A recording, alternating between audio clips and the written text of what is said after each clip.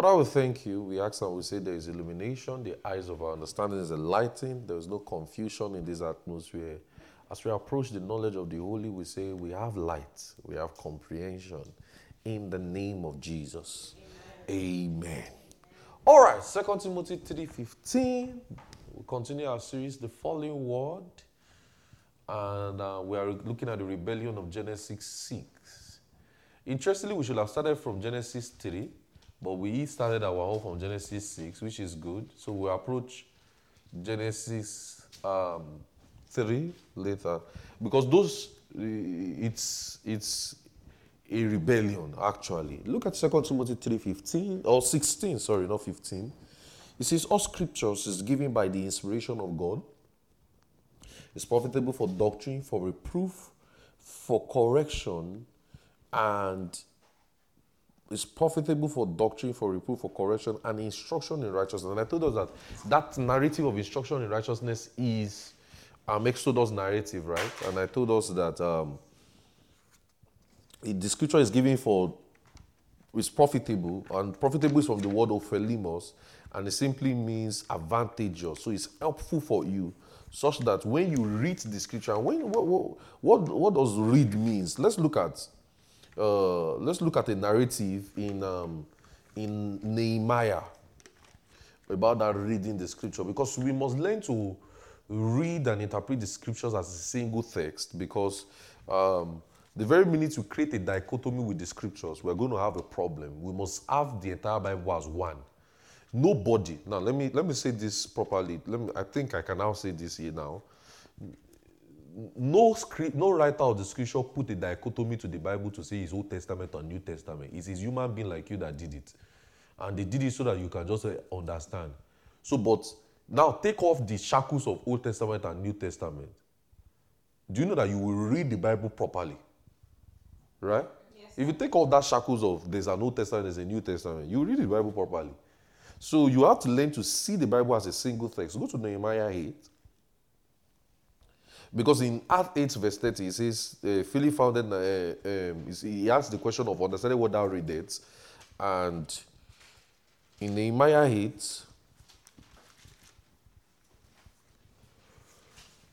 so it says Nehemiah, Nehemiah, long, Nehemiah 8, verse 1 to 8. It says, all the people gathered themselves together as one man into the street that was before the water gate, and they spake to Ezra, the scribe, which bring the book of the law of Moses. So are you seeing that? Now look at something. As at Nehemiah, what book were they reading? The law of Moses. The law of Moses. So you remember what I told you about every writer was reading and writing from one another, right? So that means if for you to understand Genesis, for you to even understand Nehemiah, you will have read backwards. Are you seeing it? I think I said this many years ago that to understand the scripture, you have to read backwards. I think I started saying that narrative years ago, right? Okay. So that shows to you that, look, it says, they bring the book of the law of Moses, which the Lord has commanded Israel. And Ezra the priest brought the law before the congregation, both men and women, and all that could hear with understanding upon the first day of the 7th month. And he read therein before the street that was before the water gate, and the morning until the midday, before the men and the women, and those that could understand it. And the ears of the people were attentive to the book of the law. Look at what the girls did do. They just read it. Yes, look at verse 4. And Ezra the scribe stood upon the pulpit of the wood and made a purpose, and beside him stood Matthias, Shema, Haniah, Hurijah, Achiah, Masiah, and the right hand of the left hand Pedaiah, Mishiah, Micaiah, Mashun, Abadana, Zachariah, Meshullam. And Ezra opened the book in the sight of all the people, for it was above all the people. That means like a pulpit, right? A podium. And it was above all the people, and stood up. And Ezra blessed the people of the great God. And all the people answered and said, Amen, Amen, with the lifting of their hands, and bowed their heads and worshipped the Lord, and their faces to the ground, because of what they read. And you see that even reading the scripture is worship. It's worship to God. So look at in verse 7, Joshua and Banin and Shebiah and Jamin and all of those things, and Jobadiah and the Levites and the people who understood, and the people to understand the law, and the people who stood in their place. Look at in verse 8. It says, so they read in the book of the law of God distinctively and gave the sense and caused them to understand the reading. So that means we can't, when we say the scripture is advantageous for teaching, you have to read it to understand it and also to teach it. So to read there is from the Hebrew word kara, Q-A-R-A. Why are we using Hebrew? We are in the Old Testament now. Which implies to proclaim, to publish, to read out loud. To proclaim, to publish, to read out loud. To proclaim, to publish, to read out loud. And it refers to the use of words to explain or clarify. To explain or clarify. It actually has to do with preaching. So that means what Nehemiah and the others did was to teach the audience God's word from the law of Moses. Can we call that didaskalia now? Yes, sir. Because we said the scripture is advantageous for what? For teaching, right? So I'm expanding that narrative for you now. And we are looking at read. And we said read in verse 3 and verse 8, in this Nehemiah 8, is of the Hebrew word kara, and it implies to proclaim. When we say proclaim, there should be a background of the New Testament. If you are listening to this gospel in your head, proclaim, publish. What will come to your head? Preaching. Euangelion. The Greek will come to your head. Believer in the ministry those days. Euangelion. Because we say proclaim, right? So, and that's the same word read in this place. So that means to publish, to read out loud. It refers to the use of words to explain or clarify. It has to do with preaching. And what did they do? Look at verse 8. It says, they read in the book of the law of God distinctively and gave sense and caused them to understand the reading. That is, he taught, he explained, he clarified things to them from the law of Moses, to the end that their audience understood the law of God. So that shows that in teaching the gospel, so when we say all scripture is given for inspiration, right, and is profitable for doctrine, we say didaskalia, teaching. Are you seeing teaching now? So can we call reading the scripture and reading it aloud and making sure everybody understands it? Are you seeing another perspective of teaching now? Such that all of us now, as we are sitting, we are with our Bibles, we are reading it loud, right? And there is somebody is putting light to us to clarify. Can we call that didaskalia? Because it's also teaching. Are you getting what I'm saying? It's also teaching. And it says, he caused them to understand the reading. That what caused them to understand the reading is from the Hebrew of B-I-Y-N, and it implies to ability to bring things together for proper comprehension. B-I-Y-N, ability to bring things together for proper comprehension. Ability to bring things together for proper comprehension. So that means that in Nehemiah's approach now, if they were to teach the audience to understand God's word, now let's progress something in this place. So then we'll get into our following word. Just give me some time. I just need to explain something so that you will see why we are doing this following word series. Now let's see where the usage of that B-I-Y-N was used in Genesis 41 verse 43. Genesis 41:33. Genesis 41:33. Genesis 41:33. It says,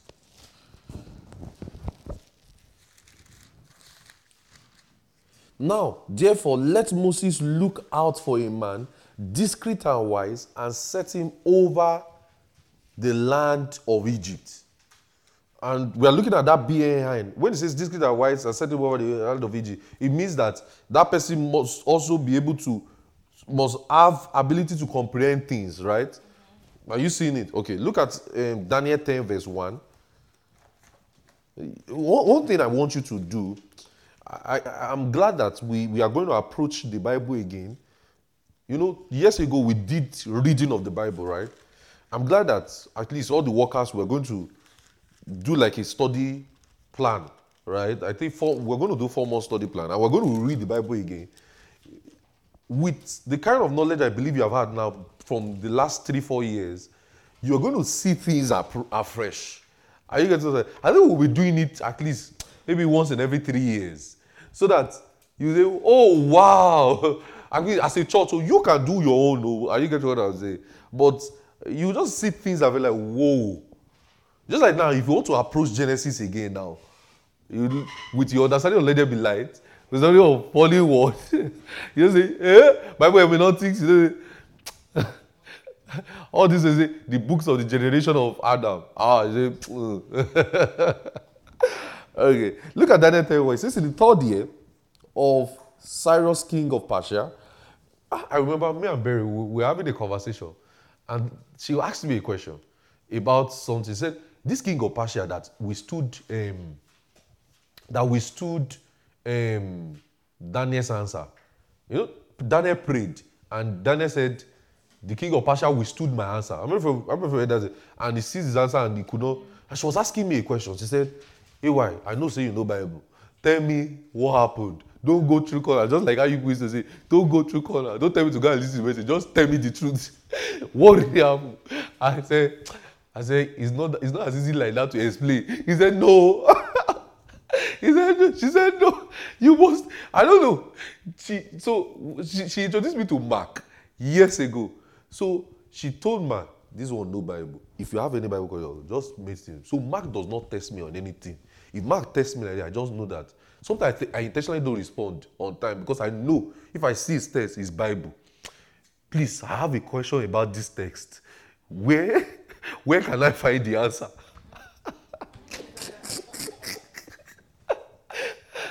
I'll say, okay, go to this message. He say, okay, thank you. Okay, he say, it's just like Barry now. If they tell her, I'm sorry she would hear this.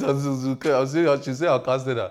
If they give her any topic to preach in her church, you will run it. The first thing is, hello, they don't give me topic. Oh, you know it's me and you that have to sort it out. I say, you are who? You know it's me and you that have to sort it out. I say, you are who? There was one topic that they gave her, me and then who know it.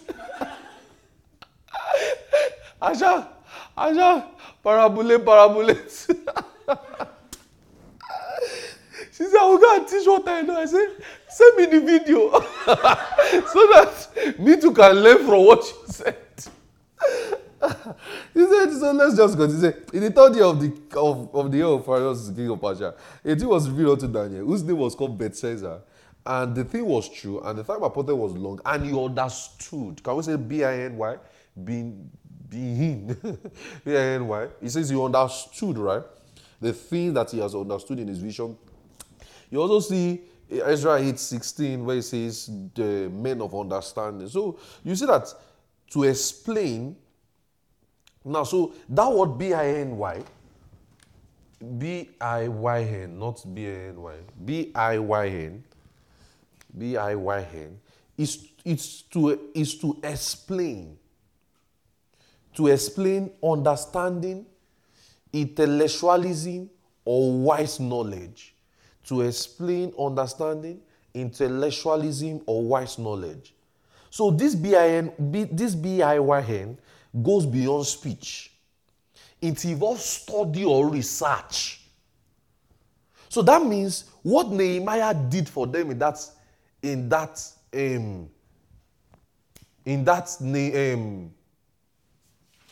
Nehemiah 8 that we read, right? Yes. Guys, right? That Nehemiah, it was more than just them reading. Because it says it caused them to understand. That means Nehemiah has done research. He has done intellectual study. Such that when they now read the law of Moses, they now say, wow, I understand. Are you seeing it? So that shows the teacher of the law is expected to research the law of Moses. And this is the Daskalia. Because it says, all scripture is given by revelation of God. It's profitable for what? Teaching. So you see that teaching involves research. It involves intellectualism and knowledge. So that means before he teaches his immediate audience, and that's the congregation of Israel now, they must have understanding and knowledge. Go back to that Nehemiah 8. Go back to that Nehemiah 8.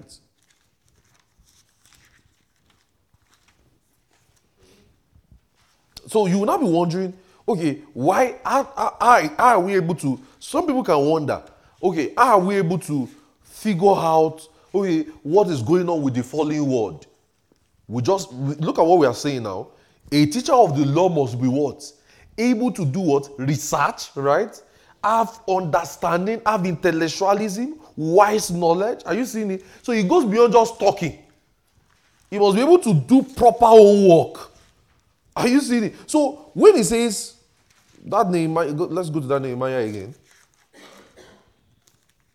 It's like Nehemiah's raptured from my Bible. Look at that Nehemiah again.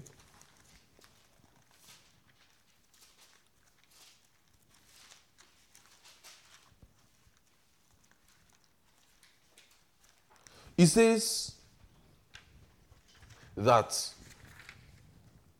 so they read, in that verse 8, he says they read the book of the law of God distinctly and gave sense and caused, that them now is italicized, right? If you have King James, so that means it's not in original. It says it's caused to understand the reading. So that means when he says he caused them to understand the reading, that's what we are looking at. And we say that caused them to understand the word is one word, B-I-Y-N in the Hebrew. That's being or something. And it implies ability to bring things together to proper comprehension. So what are we doing with this Fallen Word series we are doing? We are trying to bring things together to what? Proper comprehension. Does that make sense? We are trying to have a proper comprehension of things. So he says he caused them to understand, right? And and gave the sense and caused them to understand the reading. That word gave the sense, or that word sense is from the Hebrew word shekel. S-H-E-K-E-L. Shekel. S-H-E-K-E-L. You will see where it was used in 1 Samuel 25:3. Put this down. It was used in 1 Samuel 25:3. Woman of good understanding. Ezra 8:18. A man of understanding. Psalms 111 verse 10. A good understanding. Proverbs 3:4. A good understanding in the sight of God. So it was used to explain understanding, insight, and thinking.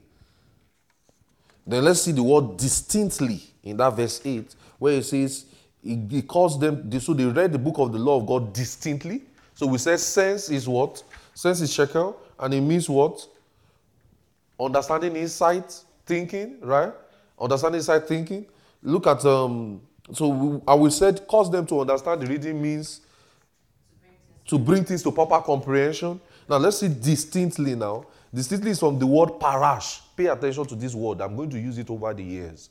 Parash. So when I say you parash from there, I think there's one I use in Let There Be Light, garage. You drove out. I don't remember that one. See, when I was reading, he drove out from the garden. Garage.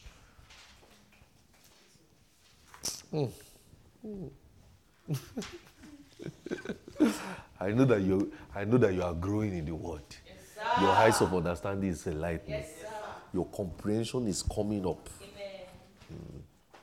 So that word distinctly is from the word parash, and it means to interpret. So that means if I tell you I want to parash the scripture, so I think I have to be making a lot of these Greek words very applicable so that you guys can. So let's parash this. So Baba has now, all of you know because a shortly gathering.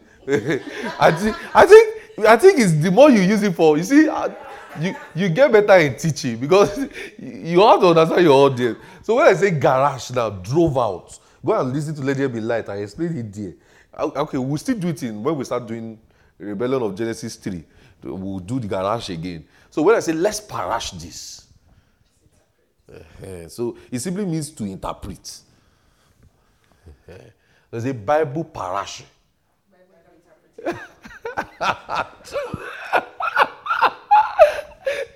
See, because Bible nothing simply means Bible interpretation. Now.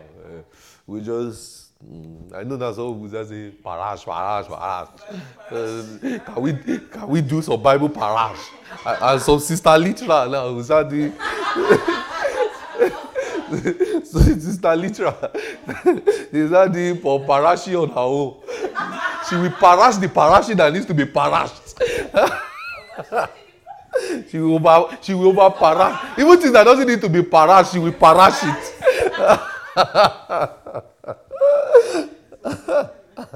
I know you will never forget it again. I do. Intentionally, I use it to do so because I'm going to use this over the years. So some of the Greek words I know I'm going to use over the years. I intentionally make it a joke because so that I will not have a problem in the next 10 years. When I say parash, and I say, you know, say, I don't remember he said so. We have joked about it too.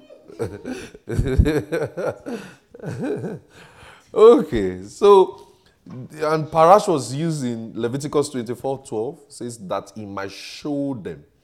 Leviticus 24:12 and Numbers 15:34. So that shows Nehemiah's explanation is evident that the teacher of the law in the congregation of the children of Israel were interpreters of the Torah. The Torah simply means the right. When I say Torah, I think you know Torah, right? Yes. Torah means the law, the writings, and the teachings of Moses. Let me say it again. Torah means the law, the writings, and teachings of Moses. Or you can simply say the law and the teachings of Moses. Are you getting what I'm saying? Because the law is also the teaching of Moses. Are you getting what I'm saying? So that's the Torah.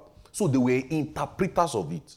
So they interpreted the law of Moses to the end that the audience understood God's word in his plan and his purpose. Can we call that theology? Yes. Because we said theology is the study of God in his plan and his promise. Okay. So, but this one in his plan and purpose is not theology now. So, to the end that the audience understood God's word. So, if they were to teach their audience to the end that they understood the promise of God, then they were going to be given to research, study, and understand accurately the same before embarking on the truth. So what have we done, or what are we trying to do in this? God has helped us, and we are still studying, and we are still researching, and we are still doing a lot so that we can be able to answer certain questions, and that's what is helping us to embark on the truth. Are you getting what I'm saying? So that means a teacher of the law is given to research, is given to parashing, is given to understanding it so that he can communicate, so that the audience will understand. Are you getting what I'm saying? All right. Let's go to Genesis 6. So now this will lead us into Genesis 6 so that we can do some parashing, interpretation. All right, let's go to Genesis 6. We are here already. I'm sure you've seen this scripture over. You're like, okay. Thank God I brought my Septuagint. So I'm going to read it from the Septuagint. I'm going to read it from my Bible first, and I'll read it from the Septuagint. And I told you Septuagint simply means the Hebrew translation of the Greek. I mean, the Greek Bible of the... You shall know it. So it came to pass, when men began to multiply the face of the earth, and daughters were born unto them, and the sons of God saw the daughters of men, that they were fair, and they took them wives and the shoes. And the Lord said, my spirit shall not always strive with man, for his flesh, and his days shall be 120 years. And there were giants in the earth, and in those days also, after that the sons of God came in, and the daughters of men, they embarked, they bare children, and the same became mighty men, and were of old and men of renown. Now let me read it. Let me read Genesis 6 for my Septuagint here now.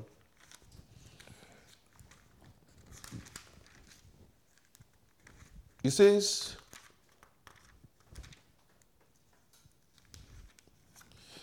and look at where it started from. In verse 1, it says, and Noah lived about 500 years. This is where it started, actually, in the Septuagint. It says, and Noah lived about 500 years and fathered 3 sons, Shem, Ham, and Japheth. And it happened when humans began to multiply. You see, when I used to tell you about this chapters and verses thing. It's not these are not this. You just pay attention to scripture. Are you getting what I'm saying? Because here now in chapter 1 started from verse 32 of chapter 5. So and it happened when humans began to become numerous upon the earth, and they had daughters.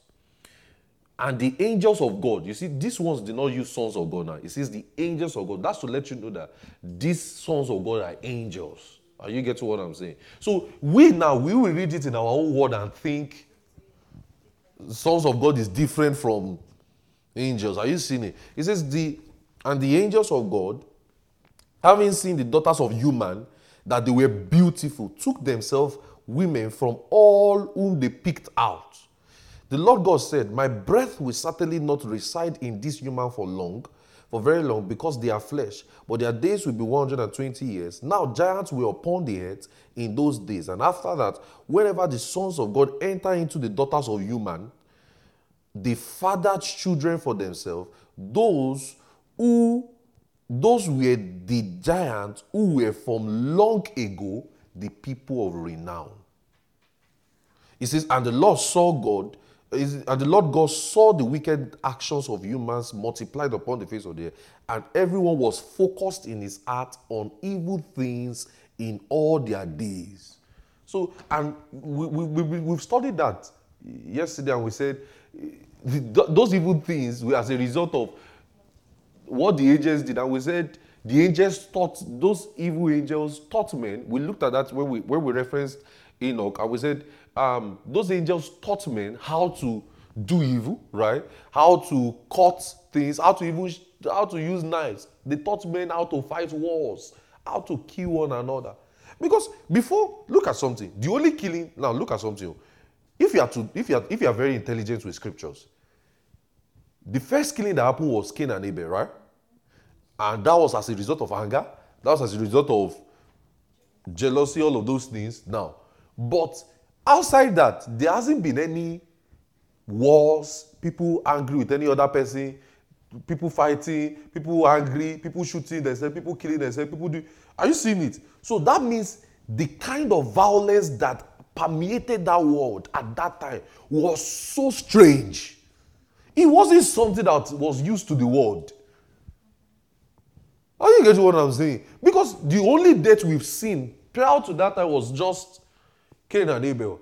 Genesis 4, we didn't see any death. The only thing was men dying naturally. Genesis 5, we didn't see any death. The next time we'll start seeing evil and rebellion, and it was as a result of this issue. So,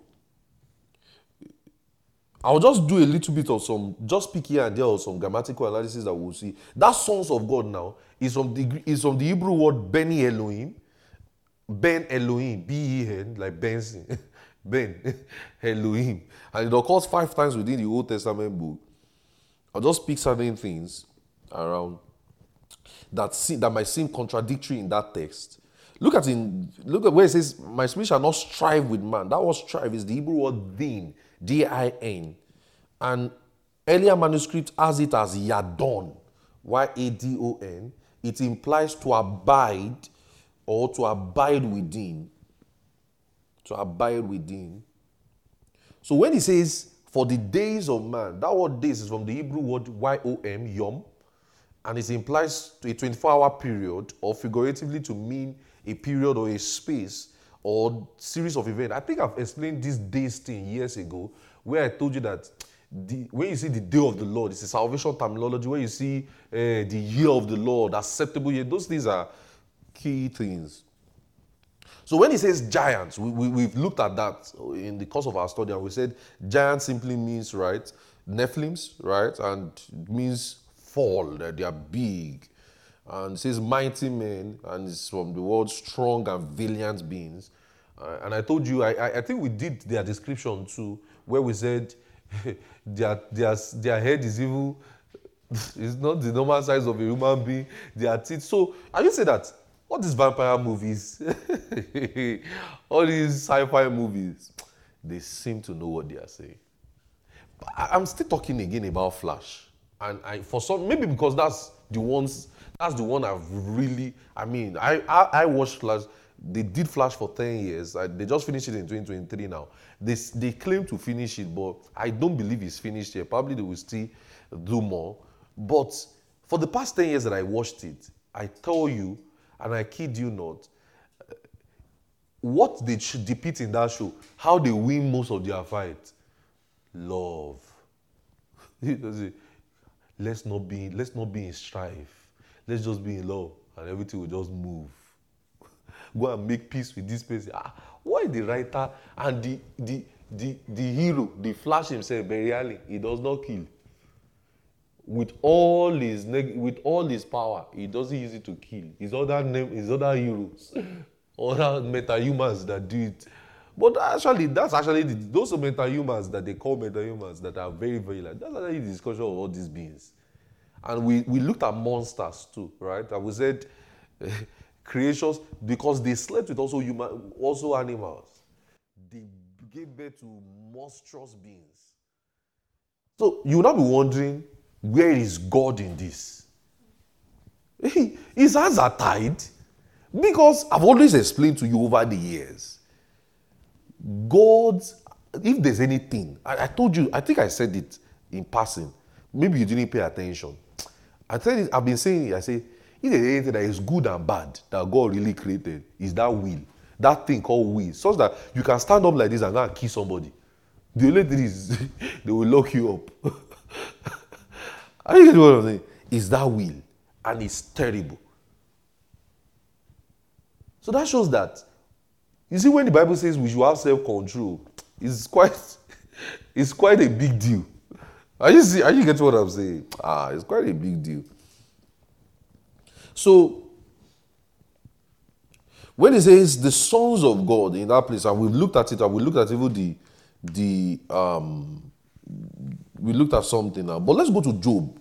Let's look at something. I want us to explain who does the writer refers to as Satan in that Job, because he helps our study on the Son of God according to that Genesis 6. We are looking at the King James, but you and I know that they are angels already. But just for proper, what I'm doing today is just trying to finish up and capture and make sure that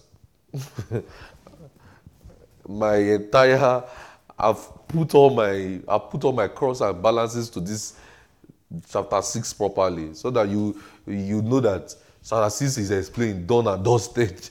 We'll pick another one again. Are you getting what I'm saying? That's what I'm trying to do today.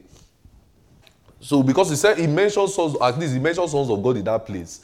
In fact, let me see how the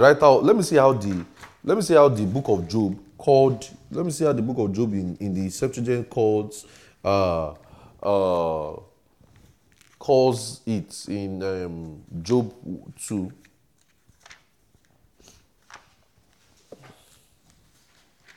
Job 2 verse 1. It says, and it happened on a particular day. You see now, Job, you in your Bible called it the sons of God, right? Now in Job, in the Septuagint now, it says, it happened on a particular day that the angels of God came to stand before the Lord. The devil also in the middle of them stand before the Lord. And the Lord said to the devil, for where have you come? And the devil said unto the Lord, going about under. Now, I'm so tempted to teach you heaven and earth.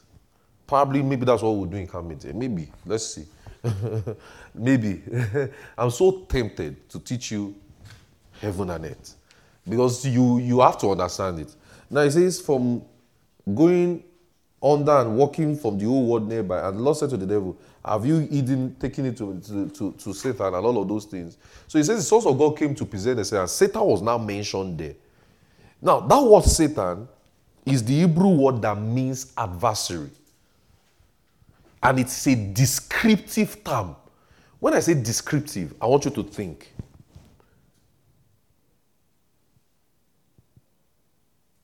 I want you to think. When I say it's a descriptive term, when I say Satan, that word Satan, it implies the word adversary, and it's a descriptive term. When I say descriptive, what does that mean? Describe something. Okay. So that means the concept of usage gives clarity on the personality or action being described. You will see the same thing also in verse 6, Job 1, 6 to 8. Let me also read from the Septuagint again. Job 1, 6 to 8. It says, and it happened one day that the angels of God came to stand before the Lord, and the devil came among them. And the Lord asked him, where have you been? And answered and said, I am present after going from the land and walking about under heaven. It seemed like, look at what he said. Look at what I read. Under heaven. But what did you have in your King James? Walking to and fro the earth. So that's just, it seems like heaven is not too far from us.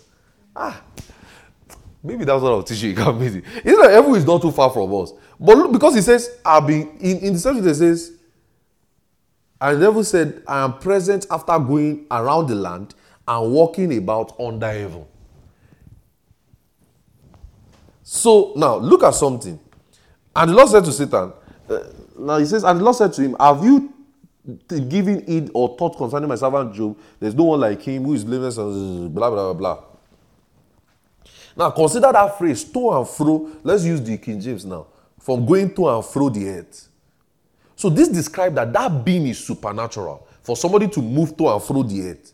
Because if you know something very, very well, human beings own the earth, Abi, at least. So that means the being is supernatural. So that means Satan is referred to as a supernatural being. Some people that used to describe Satan that has 2 horns. So he has a tail. That's what I first said when I was much younger. Satan has a tail. Who told you he's black?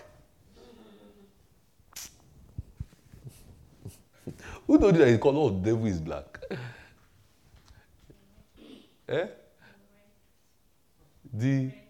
Is he red? He's a supernatural being. He's a supernatural being. You see that Job 2:2. It says he was walking to and fro. So that means he's referred to as a supernatural being.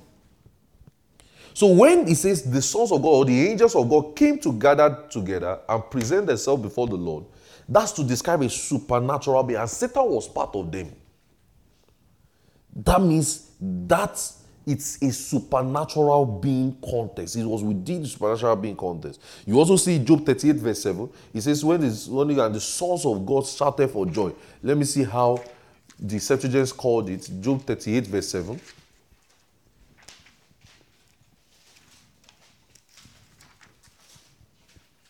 It says, when the stars came into the be, all my angels praised me with a great voice.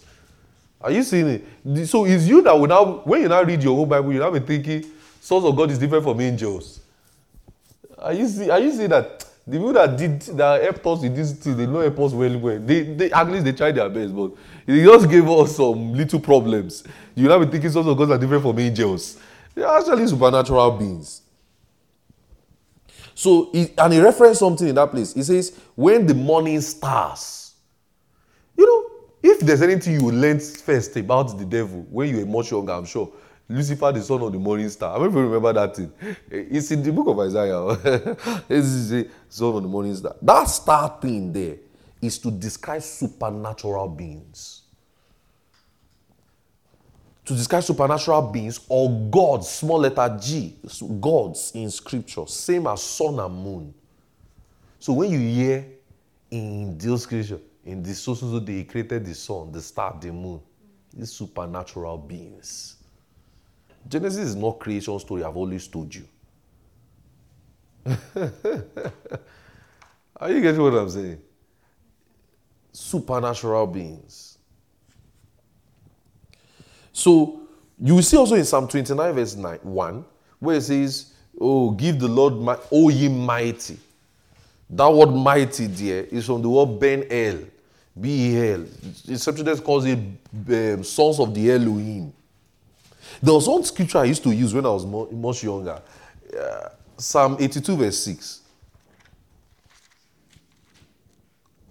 Psalm 82 verse 6.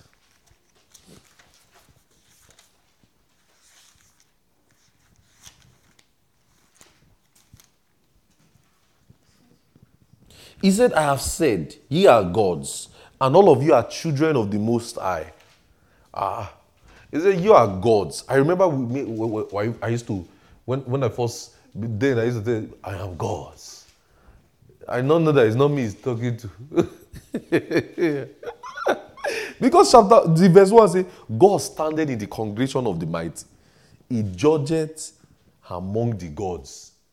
We just saw that those stars, sun, moon, they are what? They are also gods. He just said, how long will you judge unjustly and accept the persons of the wicked? Defend the poor, defend the poor, and they know not, neither will they understand, they walk in darkness, and all the foundations of the earth I have said, ye are God. He says, but ye shall die like men. So how can that? Are you saying that in verse 7? He said, but you will not die like men. Who was he now talking to? Could that be, if you are the one that is the gods, how will you still be dying like men?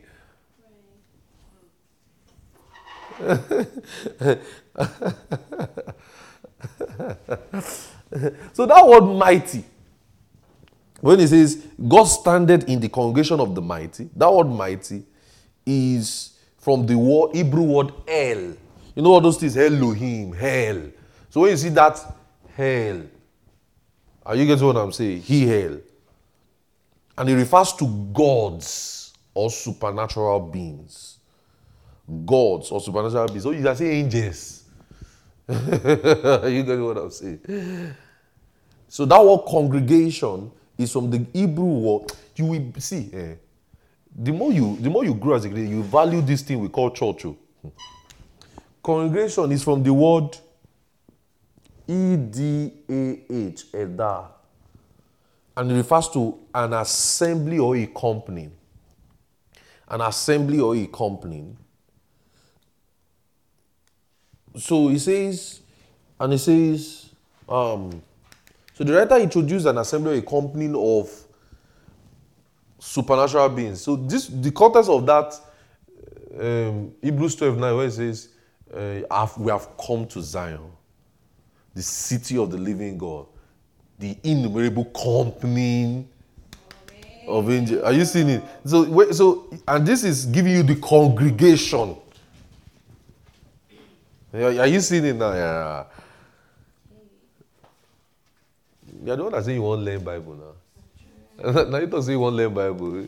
Because they look like ye. I'm just joking.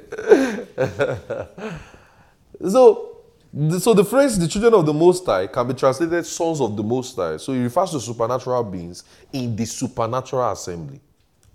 There was something I heard when I was younger. Now,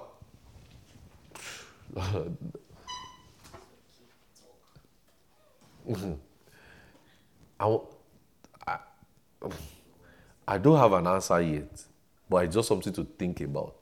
I don't. There's something I heard when I was younger. They said, I'm sure probably maybe all of you heard it. God sat down and he had a congregation and he discussed with the 24 elders. You know, those things are actually real. I mean, are you not seeing the company now, where the company where all these people come and assemble themselves? Are you seeing it? They now say, who will go and die? Then Jesus now came from nowhere and say, we go. We'll have to examine that thing later. Not now. Not now. Before you guys come and ask me questions, I don't have an answer yet.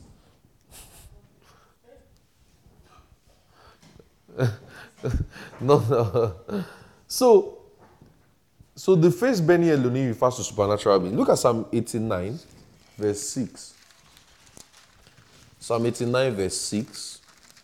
I think I did this in New Testament Ministry of Angels, but probably not in this context. So, Psalm 89, verse 6. It says, for who in the heaven can be compared unto the Lord? Who among, we already look at Son of the Mighty. Can we say Son of the Most High? Sons of God. So you see, who among the sons of the mighty can be likened unto the Lord? You were thinking, when you read this, you did. So when Moses sang, who is like unto thee? Oh Lord, who is like unto thee? Among the gods, you were thinking it's all the Shongo and Obatala.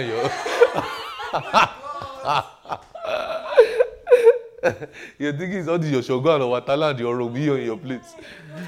He was talking about the gods, the supernatural being. Who is like unto thee, oh Lord, who is like unto thee? Among the gods. So when you are singing that song now, you'll be singing it. Nobody is like unto him. Because he created them. Are you gonna, when you want to sing that song now, you sing it with much noise. You'll not be thinking of Ogo Batala. Though you can think, you can also put it into them because you now know where they come from. Are you getting what I'm saying? You now know where they came from because they came from the devilish supernatural beings and all of those things. So you can now add all of them together now in our words. Say, among all of them, nobody is like unto God. That's why I sing that song. You got times and seasons in your reign. You call for light out of dark. Nobody is like God. Nobody can be like him. See, you will love God. This study of the scripture will help you love God properly. Wow. Nobody is like unto him. There is none before him, not after. Don't try him. He said, look at what he said. He said, for who in heaven, because they are there, can be compared unto the Lord? Who among the sons of the mighty can be likened unto him? He says, God, look at it, verse 7. God is greatly to be feared among the assemblies of the saints, and to have reverence of them that are about him. He says, O Lord God of hosts, who is a strong Lord like unto thee, all thy faithfulness around thee. He now says, thou rulest in the region of the sea, the wind, because he is the one. Nobody is like unto him. Nobody. And when he was talking about heaven is the word Shamayim. Let me spell it for you. S-H-A-M-A-Y-I-N. Shamayim. And it refers to unseen or supernatural world. That's the word heaven. So when he says in the heavens,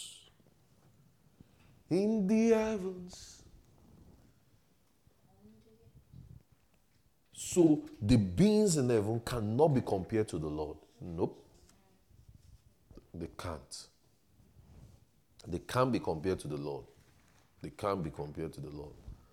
Not even the devil. Are you getting what I'm saying? So you see why we are worshiping the real one. We are worshiping the true God. The devil is rubbish. So assemblies of the saints there refers to the assemblies of the holy ones. If in the Septuagint it says assemblies of the holy ones, where it says God is greatly to be feared in the assemblies of the saints, it's just talking about those holy ones, the supernatural beings too. So the assembly or the company of the supernatural beings is what they refer to as the assembly of the saints. So when Paul calls us saints, who is he? So are you saying that we go? You will appreciate your humanity soon.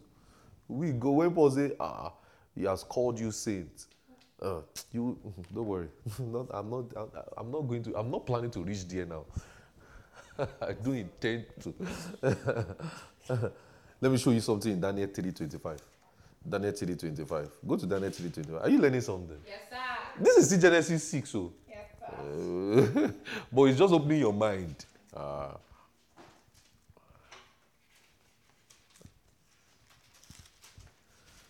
think I'll just do one session today and call it.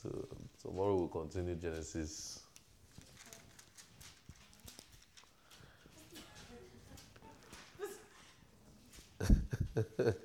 Daniel 3:25. Daniel 3:25. He says, he answered and said, lo, I see 4 men loose, walking in the midst of the fire, and they have no hurt, and the form of the fourth is like what? The Son of God. That word son is the Hebrew word bar, B-A-R, and it corresponds to the word Ben, Beni Elohim. So it described the fourth being in the fire like the Son of God. Don't forget, the 3 people were casted in the fire, and they saw one that's supernatural. Can we call them angels? All of those things. So the sons of God refers to supernatural beings who are members of a supernatural assembly. So it's a supernatural community church. Who are members of a supernatural assembly, the holy ones, and the host of heaven. So now this will give you a proper context when it says we have come to Zion. So that means when we got born again, you came to Zion, the city of the living God, the innumerable what? Company of angels. You came there, seated on high. Hallelujah. You came there. So you are there. So when it says you are seated with him in heavenly places. Is it making sense now? You are seated with him in heaven. Who are those in the heavenly places? And don't forget, he has given you that authority and the dominion. So the gods were looking at you like this. Who is man that thou art mindful of? Who is man?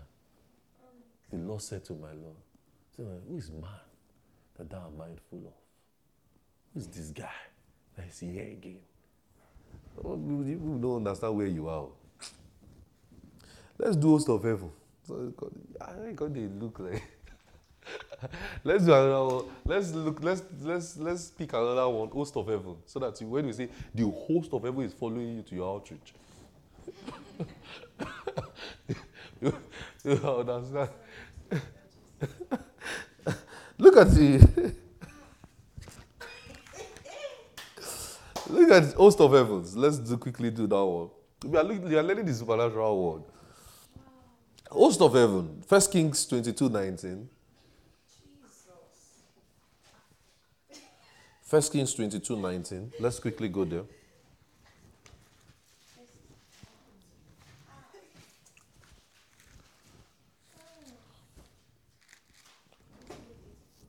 First Kings 22:19, it says, and he said, hear thou the Lord, the word of the Lord. I saw the Lord seated on his throne, and all the host of heaven standing by him on his right hand and on his left. It's because so that when you see visions, you know what you are saying too. Nehemiah 9 verse 6. It says, go to Nehemiah 9 verse 6. I want you to see something there.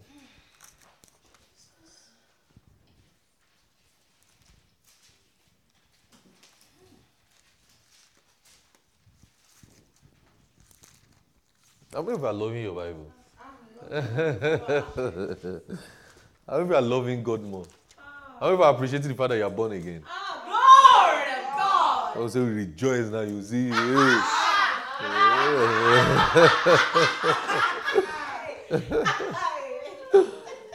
Nehemiah 9 verse 6. Because you have come there. You have come there. It says now you are in Zion. Not just they are not seated.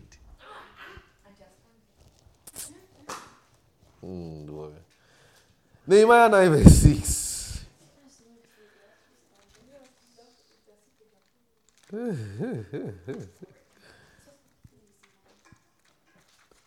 Nehemiah 9 verse 6.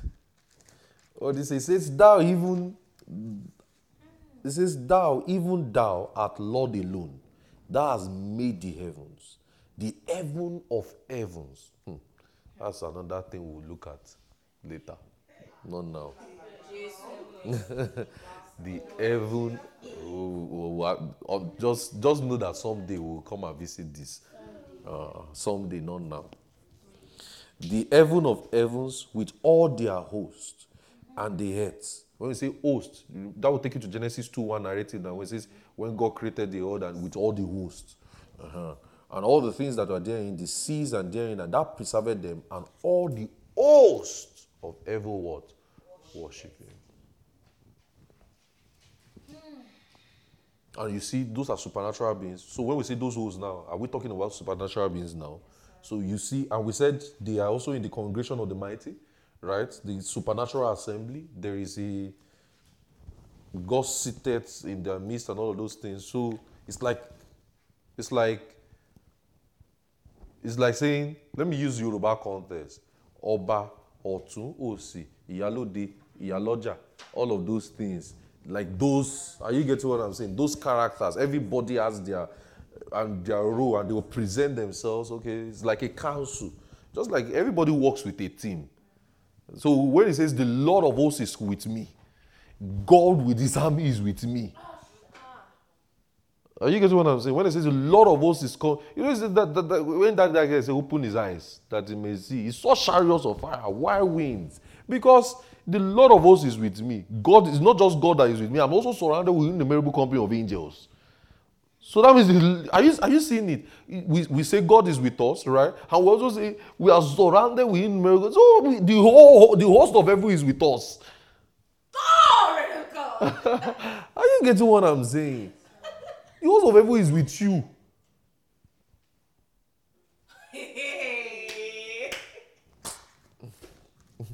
Psalm 148. Jesus Christ.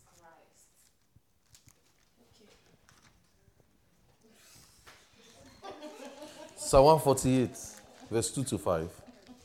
I've showed you this scripture a couple of months or years, some months back. And I showed you, it says, praise the Lord, praise ye the Lord from the heavens, praise ye him in the high, praise ye all the angels, praise ye him what? All his hosts. Are you seeing it? That is, when it says hosts now, it's talking about, praise ye him the Son. How can the physical Son be praising him? Supernatural beings.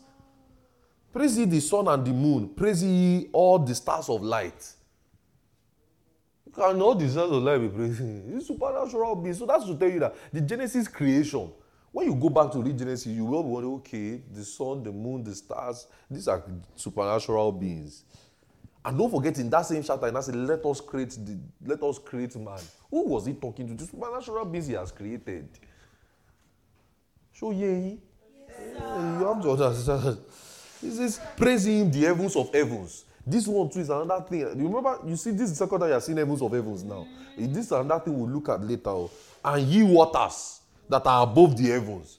You just thought those firmament, all those praising him, the name of the Lord that commanded. Yeah, you get what I'm saying.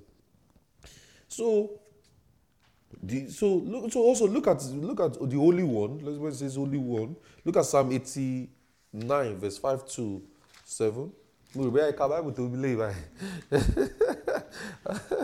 Psalm 89, verse 5 to 7. Psalm 89, verse 5 to 7. And the heavens shall praise thy wonders, O Lord. Psalm 89, verse 5 to 7. And the heavens shall praise thy wonders, O Lord, thy faithfulness also in the congregation of the saints. Are you seeing it? When it says congregation of the saints, is it talking about you now? It's the beings. Because for who in heaven, are you seeing it? Shall be compared and all of those things.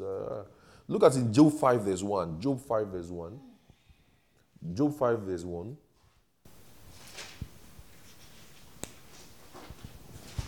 Job 5 verse 1.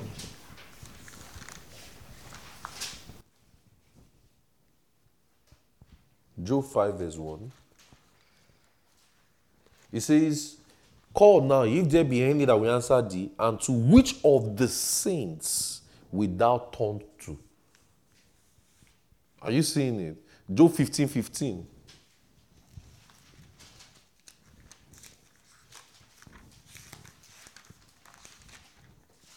It says, behold, he putteth no trust in his saints. Yea, the heavens are not clean in his sight. Some things we'll look at later.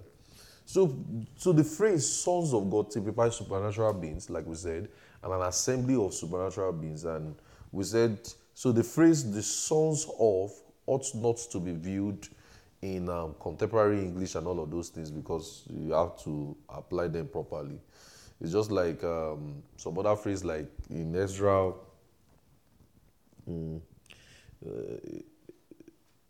just like in Ezra 2:1, when it says the children of the province, and those who imply those who stated the province. Ezra 2:21, where it says Ezra 2:21. Where it says the children of Bethlehem, and that means the inhabitant of Bethlehem and all of those things. And So you will just see that some phrases are applied as figures of speech and not literally. But when it says the sons of, should not always be viewed as biological. Are you getting what I'm saying?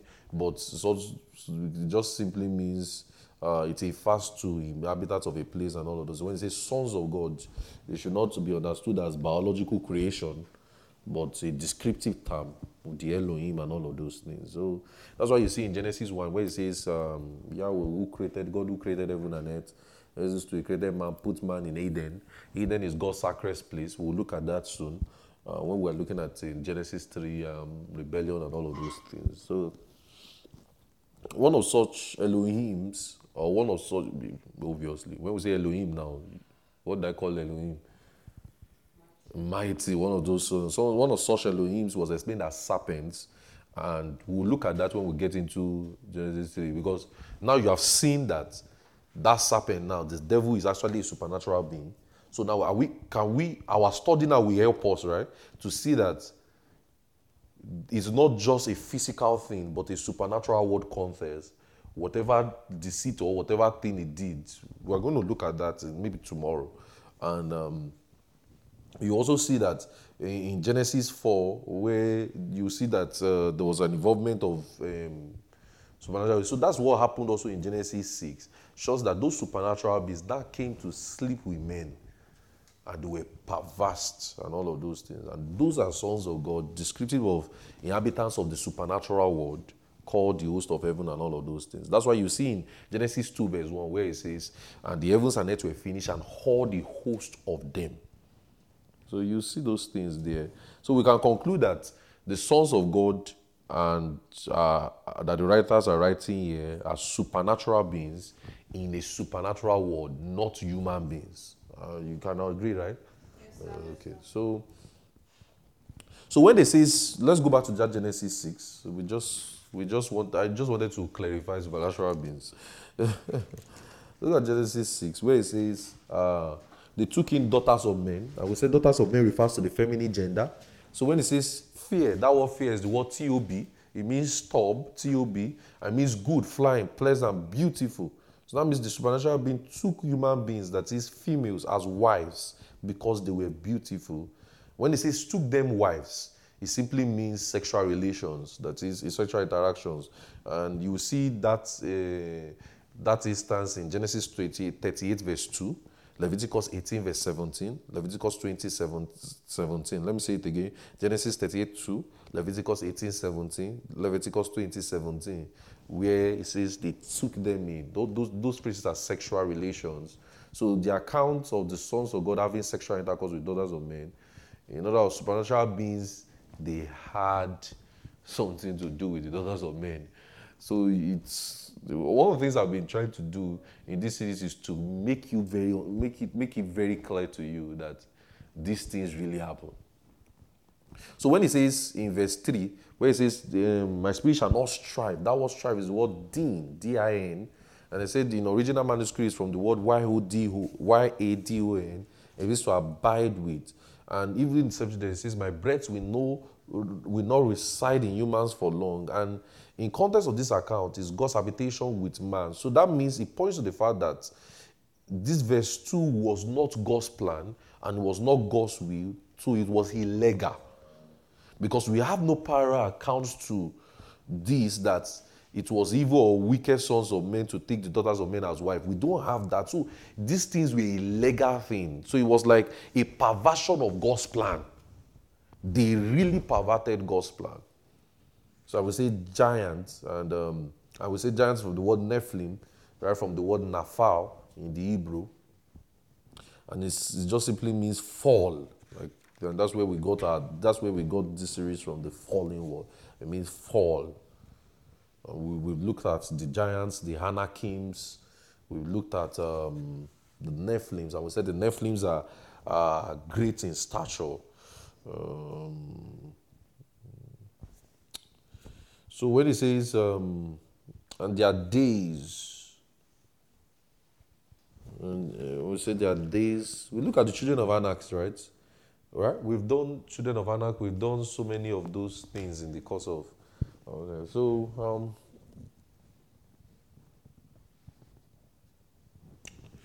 So,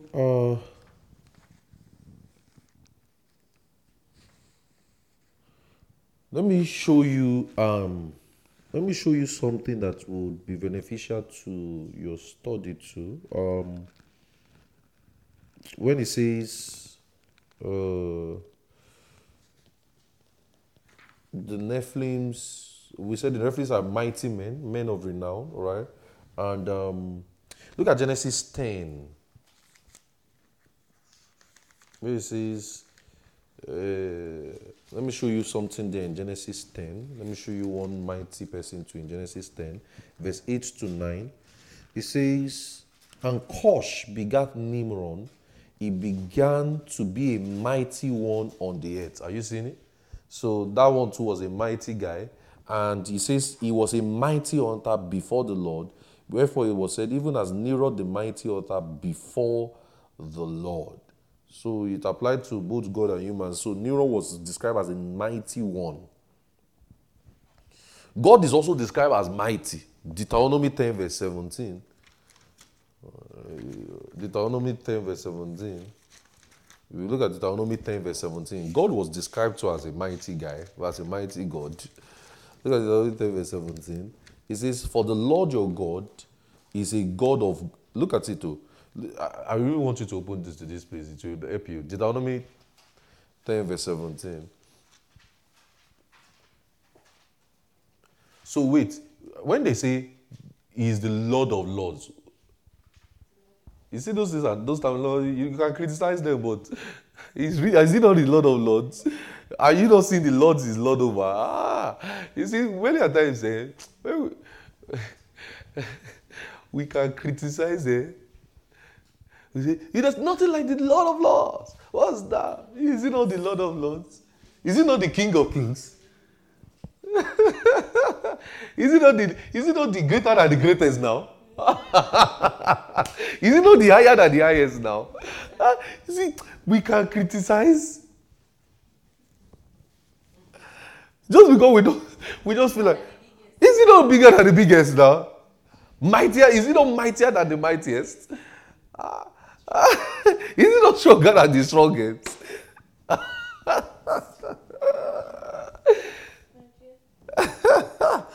Look at it in verse 17. It says, for the Lord your God is a God of gods. Now, when he's talking of gods, you have to understand now. The Lord of lords and a great God, a mighty and a terrible, which regarded not person or take a reward. So God is described as mighty. Just like even lion in Proverbs 30 verse 30 is described as the strongest among the beasts. The lion in Proverbs 30 verse 30. So when he says, so let's go back to our Genesis 6. I'm just trying to cap all the knots for us, and we'll call it a Genesis 6 account. I think we this following word, the rebellion of Genesis 6 has really opened your mind and has given you an approach into what could possibly have happened in. I'm sure you might now start thinking of what really now happened in Genesis 3. We're going to look at Genesis 3 tomorrow. So, or maybe today or tomorrow. Okay. Ready?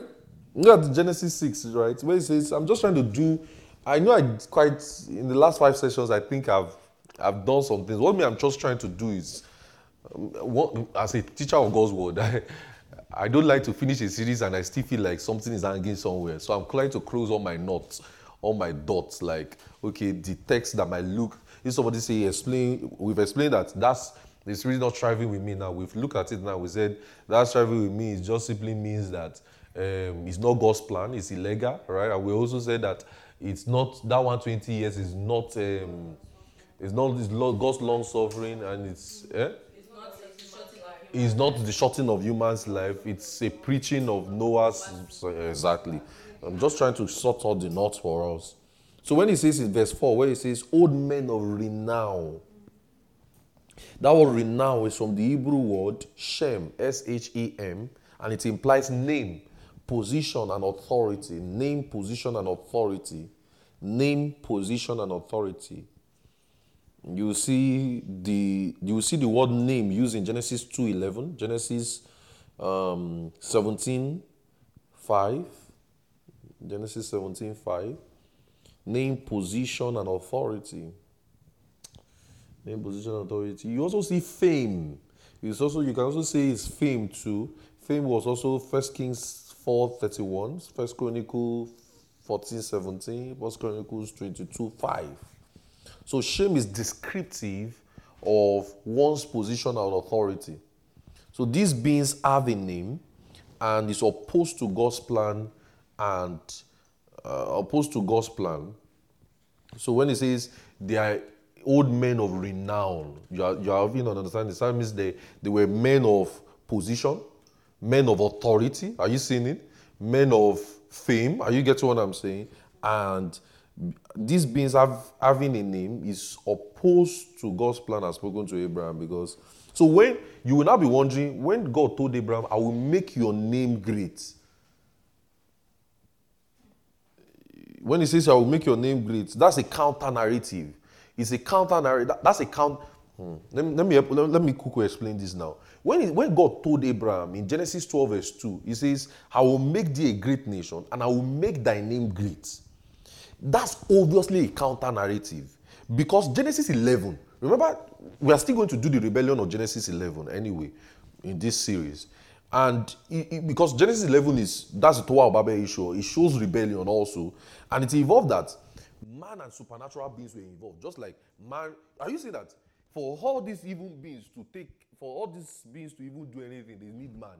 Just like man was involved in Genesis 11 in the Tower of Babel, which we are going to explain, man was involved in the Garden of Eden. Man was also involved in this Genesis 6. So, and look at something, and these sons of God, these idols and these hosts of heaven, it implies that they had relationship with man, and it's not supposed to be.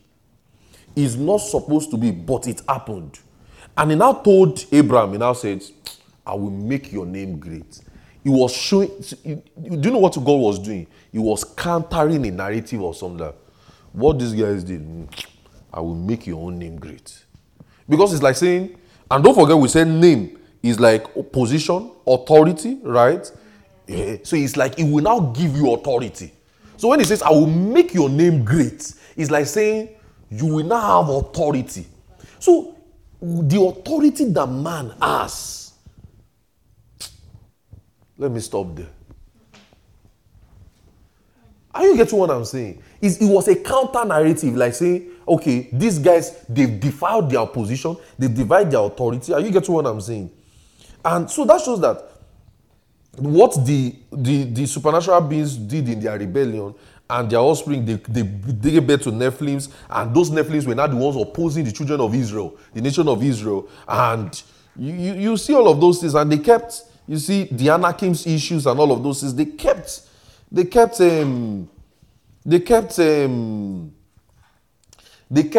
doing so much work today. They caused a lot of wars, caused a lot of problems. When we start looking at the Genesis 11 narrative, this name thing, it will make sense to you. Are you getting what I'm saying? So when God now told Abraham, so it was like, remember I always tell you, God always starts again. That call of Abraham was a starting again. That see, something has happened. Oh yeah. It's just like, do you see that God will also use a man? Just like that fall, just like that rebellion. What happened again? Boom, Noah. But in Adam's case, God now said, the seed of the woman will bruise the heel of serpent. So that shows, it means that, don't worry, you will give birth to somebody that will still counter this. Are you getting what I'm saying? But those evil beings, I told you that the major problem was Genesis 3:15. That's why we really have to do Genesis 3, the rebellion, so that we'll have our understanding will be full. Are you getting what I'm saying? Because now it seems like your understanding is just hanging on one spot, because we started from Genesis 6 anyway. But when we now do Genesis 3, it would are you getting what I'm saying? It would connect, all the dots will connect properly. So yes, and let's look at Genesis 6:6 when it says So are you understanding these things, guys? Look at Genesis 6. It says, and he repented the Lord that he had made man in the earth, and he grieved him in his heart. What was the writer communicating? When he used the word repent is from the Hebrew word nakam. N-A-C-H-A-M. Nakam. And it could imply 5 things. It could imply 5 things. It could imply 5 things. Number 1, consolation. Number 2, sorry.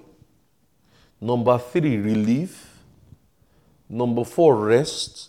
And number 5, change of mind. Number 1, consolation. Number 2, relief. Number 1, consolation. Number 2, sorry. Number 3, relief. Number 3, rest, change of mind. The reason why I'm trying to explain this text properly is so that you won't be thinking God repented. You know, you'll be using the Greek one of metanoia. Say, God changed his mind. God changed his heart towards mine. So that word nakam explained as, and that word nakam was explained as consolation in Genesis 5 verse 21 when it says, the same shall comfort us. Are you seeing it? You also see in Genesis 27 verse 42, comfort himself. Genesis 37 verse 35, Genesis 38 verse 12, comforted. So the word nakam in this instance was employed as a resultant effect or resultant outcome outside a grief. So in other words, repentance in this place was applied as comfort after grieving. So it was also taught as change of mind, where it says God is not a man that he should repent. Are you seeing it? Numbers 23 verse 19 where it says God is not a man that he should repent. Exodus 13 verse 37, peradventure the people repent. Exodus 32 verse 12, and repent against the evil way. So repent and compassion, all of those things. So you also see that the word nakam can also ought to be understood in the writer's explanation. And that word nakam was written for consolation and comfort or a solution. So when it says he repented the Lord, he was talking more of a consolation, comfort, or solution. So the usage means there is trouble, but somebody brings a change. So, and Noah fitting into that role. That's why you will now see that in the next couple of verses, the answer says, and Noah found grace in the sight. Are you seeing it? It's like saying that I'm seeing a problem and there needs to be a solution immediately. Are you getting what I'm saying? That's that one. So when it says in Genesis, and he repented the Lord. So it's like saying it was like a grief out of compassion. It was like, Are you getting what I'm saying? It now says in verse 7, and the Lord said, I will destroy man from the face of the earth. When it says destroy man, you and I already know that God does not destroy. Right? I've explained that in character of God. But when it now says, I will destroy man, that's why I say I'm trying to put cap in these things so that you will understand it properly. He said, I will destroy. How would he destroy? Don't forget, the earth was already corrupt before God. The earth was filled with violence in verse 11, right? Right, guys? So it was not God who was going to do the violence, but man. Because the earth, look at it in verse 13, it says, the earth was filled with violence through them, and I will destroy them with the earth. So it means that it was a self-destruct thing. You know, I've always explained it that it's a cause and effect action. It was based on the actions of man. I think I've explained it in the course of this series that it's not God that's trying to destroy it. It was like an implication of what they've done. So when he says, I will, it has to be understood in proper terms, in proper terminologies. So I don't know if you have listened. I think have I taught you Hebraism in Bible hermeneutics? Series 2, Hebraism. I have.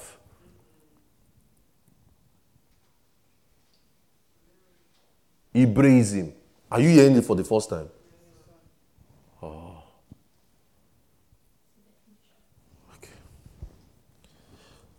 Okay. So we'll look at that in Bible hermeneutics. So it's a concept. It's a concept, and it's in a permissive term. Just skip that, or we'll explain it later. Not now. So when it says I will, it's permissive in nature. That is, the one who made that statement, which is God, unveils the effect of what has happened. It's like a causative statement. It's like saying, see you, guys, the destruction is like saying, the earth has done this, you guys have filled the earth, this is the repercussion of what you have done. Are you getting what I'm saying? So is it God destroying? Is the earth responding? So in interpreting Genesis 6:13 there, or in parashing, in parashing Genesis 6:13, God was stating the result of sin. That is, and the result of sin is that it is self-destruct. Just like what they did in Genesis 3. What they did in Genesis 11, self-destruct. So having seen that, God was unveiling the effect of man's sin. Are you seeing it? So when it says I repent means, so you understand what it's saying now. When it says he repented the Lord that he made man on the earth, how will God be sad or be changing his mind? Are you getting it? It's a grief, like wow. See what is happening. Are you getting what I'm saying? And that says, and the Lord said, I will destroy the earth. That's not the Lord saying he will destroy it. He simply said, the earth, this is what is going to happen as a result of what has already happened. Are you understanding me, guys? Yes, sir. Is it making sense? So it's not God destroying. That's why I always tell you that the character of God must be first understood in the minds of people first. So that you will understand and say, oh, this can't be. So God's repentance was now to send Noah. God's intervention was to send Noah into man's activity. So when it says Noah found grace in God, that's God's intervention. That is God trying to now sort out the problem. God trying to create a solution. Are you seeing it? Are you seeing it, guys? So it means that God had compassion on man, and he was grieved in his heart, and he sent to us. That's why it seemed like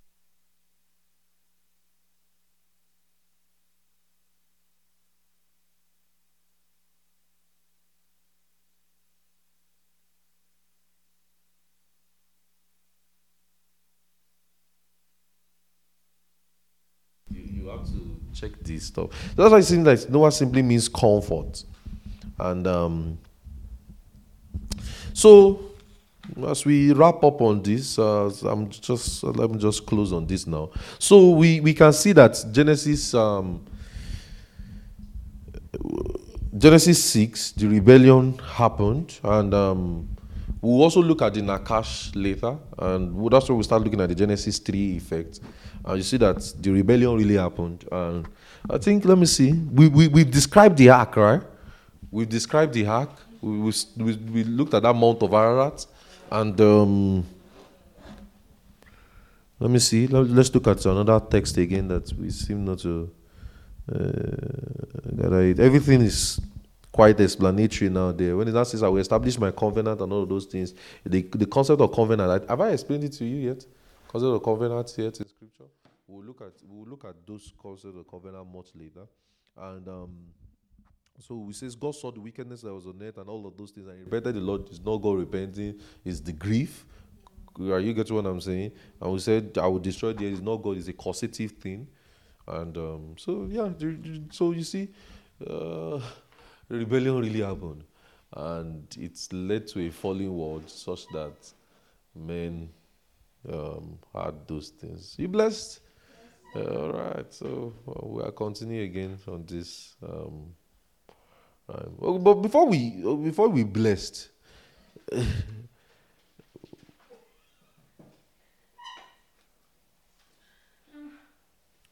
Before we bless, I just want to show you other instances where angels had sex with human beings. Look at in Genesis 18. Before we are about to finish anyway.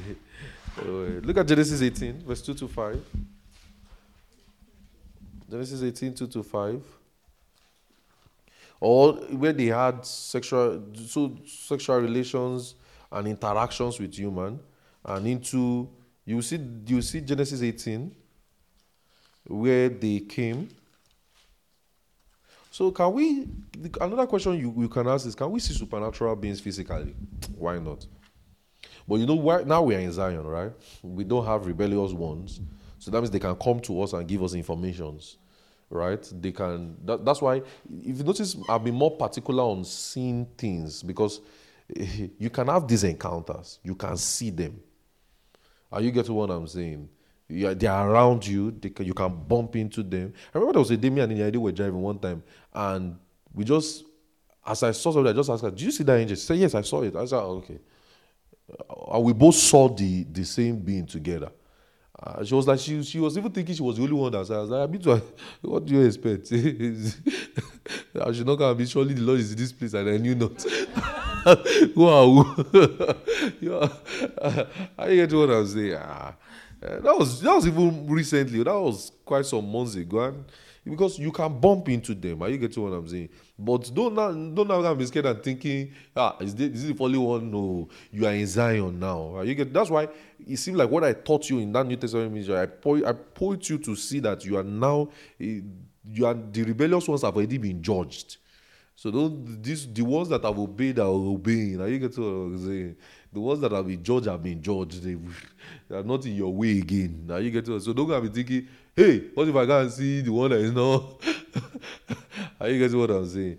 So you see in Genesis 18 verse 2, it says he lifted his eyes, and lo, 3 men stood by him, and he saw them and ran to meet them, and he bowed himself to the ground and said, "My Lord." Are you seeing it? Because I didn't know Lord actually, but they are small lords. This is my Lord. If I now find favor in thy sight, pass me not, I pray thee for thy servant, and fetch the water, I pray thee, and all of those things, and fetch the water, so they had food. So you see where the writer of the writer of Hebrews says, don't be careful to entertain, don't be, because some of you entertain unjust unaware. Yeah, because they can take on the shape of human form and all of those things. But this one is also good. So their appearance was like that of a human. They also ate like humans. Are you getting what I'm saying? So they ate. Look at the Genesis 19, verse 3. Genesis 19, verse 1. It says, there came 2 angels to Sodom at even, and Lot sat down at the gate of Sodom. Lot, seeing them, rose up. So you see, look at these guys. They just, it seemed like they just saw it naturally. Are you seeing your reality as a believer? You can see them naturally. You just have to be taught. Now, that's what I'm doing now. I'm teaching you. It says, there came 2 angels at Sodom and evil, and Lot sat at the gate of Sodom, and Lot seeing them, he rose up. Lot seeing rose up, because that them that is in that is Lot seeing rose up and meet them, and he bowed himself in the face of the earth to the ground and said, "Behold now, my Lord, turn, I pray you, into the Sabbath." I always say they have an instruction. Do you notice that Abraham did the same thing? The next thing is, what do you want from me? You ask them questions because they are messengers. Are you getting what I'm saying? The same thing Abraham looked down in the Genesis 28, verse he said, "Look down, he bowed himself towards the ground and said, Lord, if I may find favor in thy sight." It's just like, okay, what have you have me do? It's just the same thing they now told Mary, the mother of Jesus. You have found favor in the sight of God. Are you getting what I'm saying? Like, okay, what have you have me to do? You can question them, you can interrogate them. Oh, okay, what message did you bring for me today? Are you getting what I'm saying? So you see, look at today. He says, tarry all night and wash your feet, and rise early and go your way. And they said, and nay, we abide in thee. And he pressed into them greatly, and he turned them unto him, and they entered into his house, and he made them a feast. He says, sit down. Imagine the interactions with these things. So be open to, I want to close this series intentionally by saying, be open to supernatural beings. Yes, you have learned the following word, but also be open to supernatural encounters. Are you getting what I'm saying? Be very open. See, these guys, they cook for the angels. I say, can I cook for my angel? Well, we'll look at that later.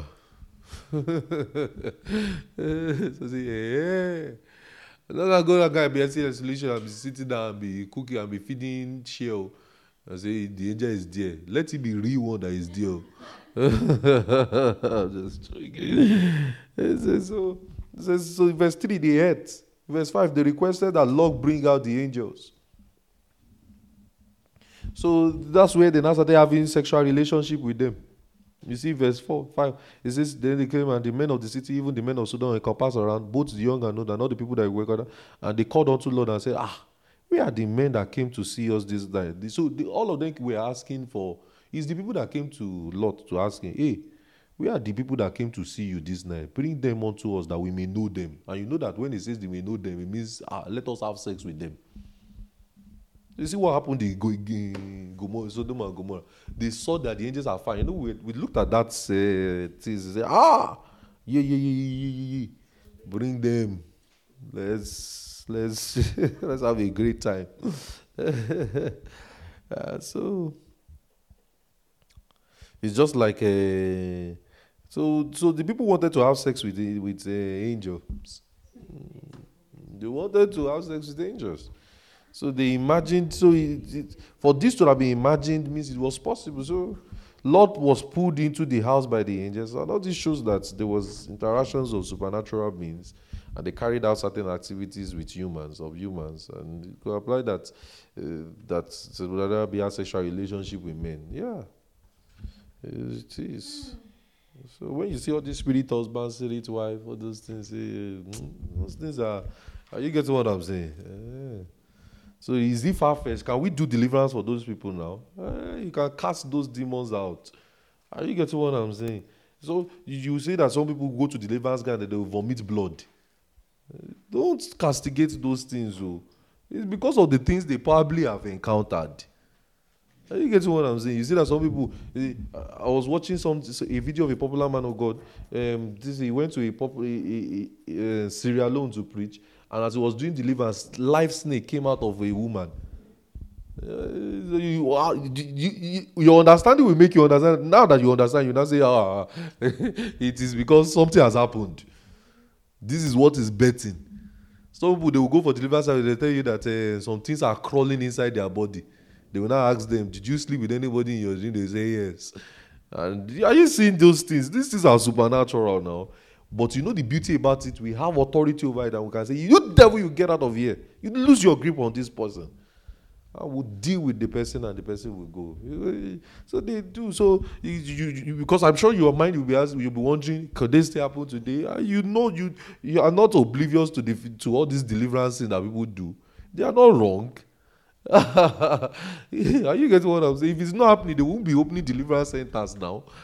The only thing we are just requesting for them is that they teach God's word and teach people their authority and not dwell so much on the devils.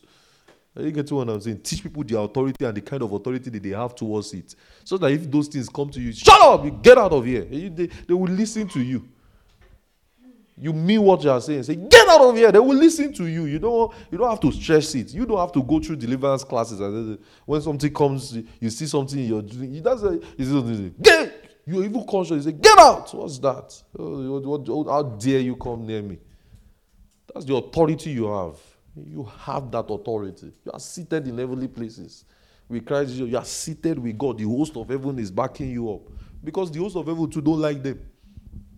Oh, they rebelled now. So you'll be wondering, can this happen today? You know it. You have your answers. I get what I'm saying. Quite a enlightening study, right? So you see, we have to examine the concept of deliverance again. In God's word now. So you see that these beings are mysterious. They don't mean good. They've never meant good. But in the case of Lot's cases, they are the ones that it's the women that say, we want to sleep with these ones. I say, these ones are too fine for us to let go. Let's deal with them before they go. And they too did not. Could they have refused it? They too did not refuse it. That's what led to the evil that happened with Sodom. You wonder what happened with Sodom and Gomorrah. You see that it's supernatural. It's a rebellion too now that happened. You'll be hearing Sodom and Gomorrah since you're young. I'm sure, right? It's the rebellion too that is happening there. What will God do again? He will start again. So you see that it seems like this. The more the sin happened, there's always a cause and effect. What happened with Sodom and Gomorrah? It was burnt down. You say it's God that did it. No, it's their sin that caused it. So sometimes some people think that all these sins. So you say that sin is supernatural. It always has a cause and effect. It's not God doing it. It's just like you steal now. You go to a cell with no window. You gotta live in a house with no window. All you just be seeing is you be eating free food, but the food is trash. You'll be in prison. You get it's cause and effect. You will say, I know my right, I know my right. You know your right inside the prison when you are handcuffed. Hallelujah. Does it make sense to you? All right, guys. Are you blessed? Sure.